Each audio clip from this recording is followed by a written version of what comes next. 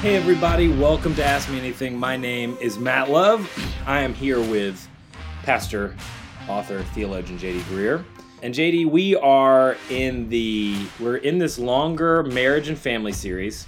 And we're actually about to start today, and then next week we're in a two-part episode about dating specifically. And so, Pastor JD, I'm excited to ask you some of these questions. I think I've mentioned this on the podcast before, but I lived with JD in his basement. They had like a guest room in his basement. I lived with you while I was engaged to my wife. So, I think in some ways you probably get credit for most of the good things about my relationship. But this is going to be an exciting two-part episode in this marriage and family series about dating. And the first question, JD, is what counsel do you normally or would you normally give young Christians about dating? Yeah, it's a great question. As a dad of three teenage girls and one soon-to-be teenage boy, I'm thinking about that a lot. To be honest with you, I thought about it a lot back when I was in college and I'd started to follow the Lord. That was right when Josh Harris's landmark book, I Kissed Dating Goodbye, came out. And just what is the Christian approach to dating? Because there's no clear, instructions on it in the Bible. I mean, there were more arranged marriages back then than anything. And there's no, Book of Casanova. There's no, how to date. I mean, you got Song of Solomon, but that's, again, it's hard to apply that directly. The best you can do is pull out principles. And yeah, I want to share those. These come from a message that I preached, but they generally are the counsel that I give to couples or people that are looking to date or start dating, whether they're in high school or they're young adults. Let me just kind of say preliminarily, you probably noticed this by now, but our culture is not doing awesome with the whole dating and marriage thing. When I was in high school, it was always about how you're dating in a way that leads you to, that sets you up better for divorce than it does for marriage. Nowadays, with all the digital stuff, I mean, a lot of it's just not even really dating. It's just become more of a hookup culture, and you're not really getting to know people. So I think this is it's something very timely, and it's a way to be countercultural. I'm going to give you 6 biblical resolutions. 3 of them we'll talk about today. 3 of them the next time. They're uncommon. They're countercultural for sure. But, I think it's like Craig Groeschel says, if you want something nobody else has, you got to be willing to do what nobody else does. And these are things that our culture is not doing, but I don't know if I want to end up like most of the marriages that our culture is what they're creating. What these will give you is the kind of marriage that Jesus wants for you, and honestly that you're longing for.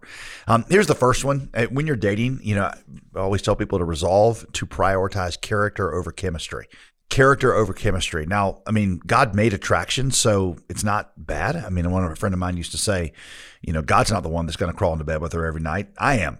And so, I know God loves her, but am I attracted to her? And God created that in you. It's part of and there's nothing wrong with that, part of the process. But the reality is there are different kinds of beauty, and they carry different kinds of weight, and they last different lengths, and you've got to learn to prioritize the right kind of beauty. The Apostle Peter talks about this when he talks about something that applies to men and women, but he's specifically talking about women here, but it would apply to both. He says, your beauty should not come from outward adornment. Just for your attractiveness. In Peter's case, he says elaborate hairstyles, the wearing of gold jewelry or fine clothes.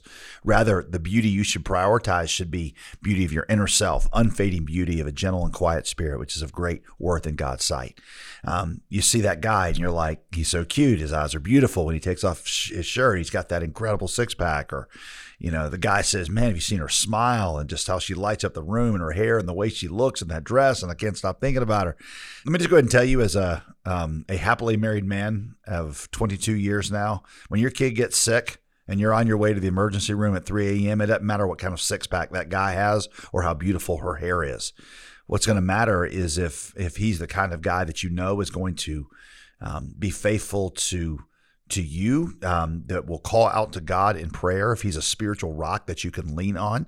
When you lose your job, it's not going to matter how shapely she is. It's what's going to matter if she's kind of partner, who will stand by you and not go anywhere. Even when life has dealt you a bad hand, when you're preparing to tie yourself physically, emotionally, and spiritually to somebody else for life, you need to think about what is it that is going to sustain me for the long haul. Yes, God can work in a bad marriage, and sometimes you get trapped in a bad marriage through no fault of your own. But when you are choosing to tie yourself emotionally to somebody for the rest of your life, you need to prioritize character above everything. It's not that the other's not important. That's why I started by, affirming that it's a part of the process, but prioritize character, because character, like Peter says, lasts long after the other kinds of beauty fade. Here's the second thing I usually try to encourage people with is I'd say, resolve to date for clarity, not intimacy. Date for clarity, not intimacy. The purpose of dating is to choose somebody to marry. And if that's true, then that means character matters most of all. And what that means is that getting intoxicated with physical intimacy, you should keep to a minimum, because it skews how you think about things. Physical intimacy works like a drug. It intoxicates you.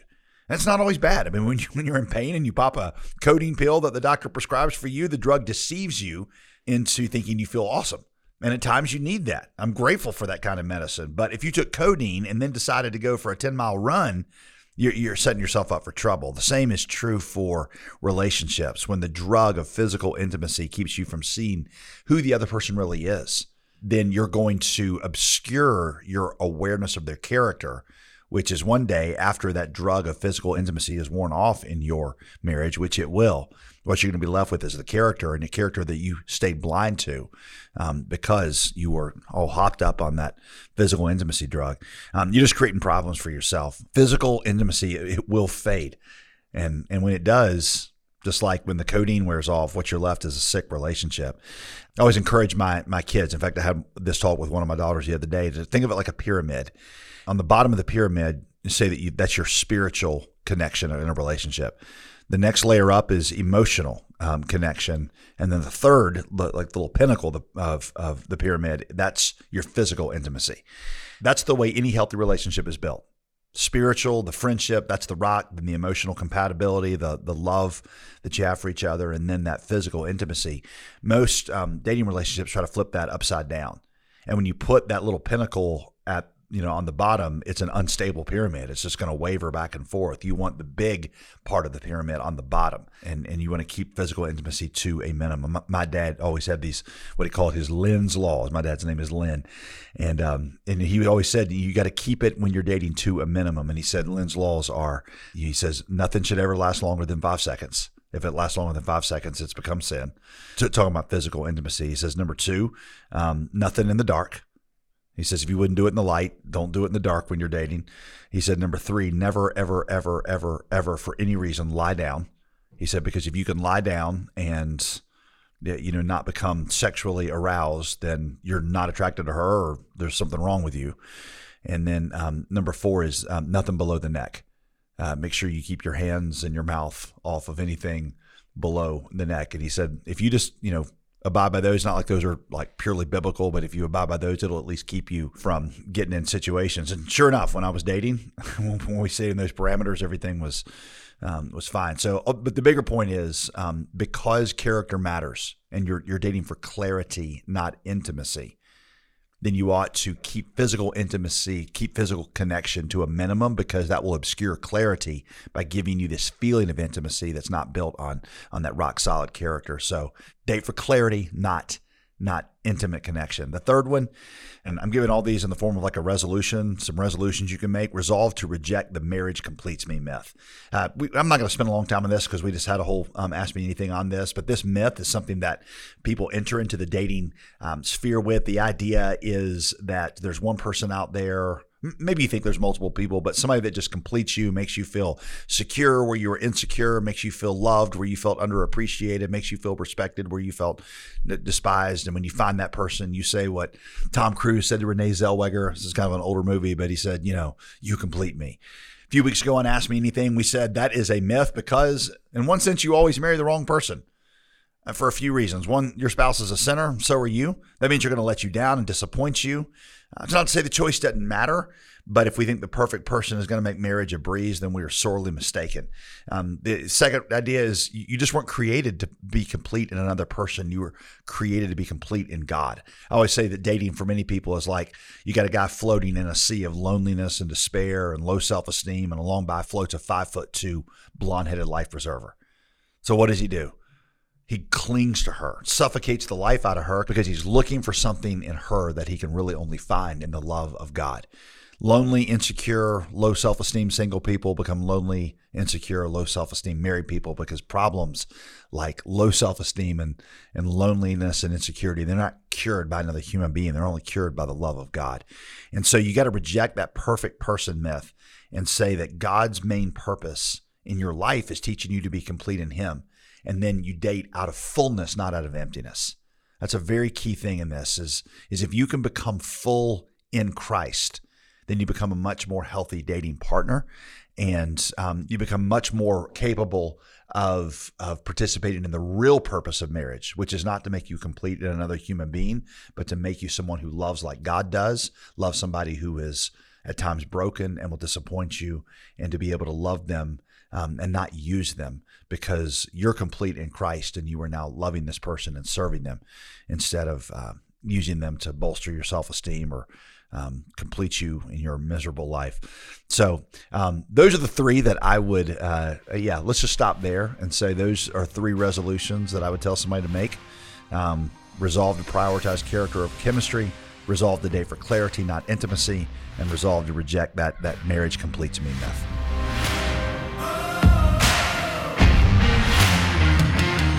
All right, Judy, that's super helpful. And definitely everybody come back and listen next week, because JD's going to continue answering this question and do part 2, talking about some of the counsel he gives young Christians about dating. So definitely come back and listen next week. And if you want more from Pastor JD in the meantime, you can always go to jdgreear.com. You can always follow him on social media.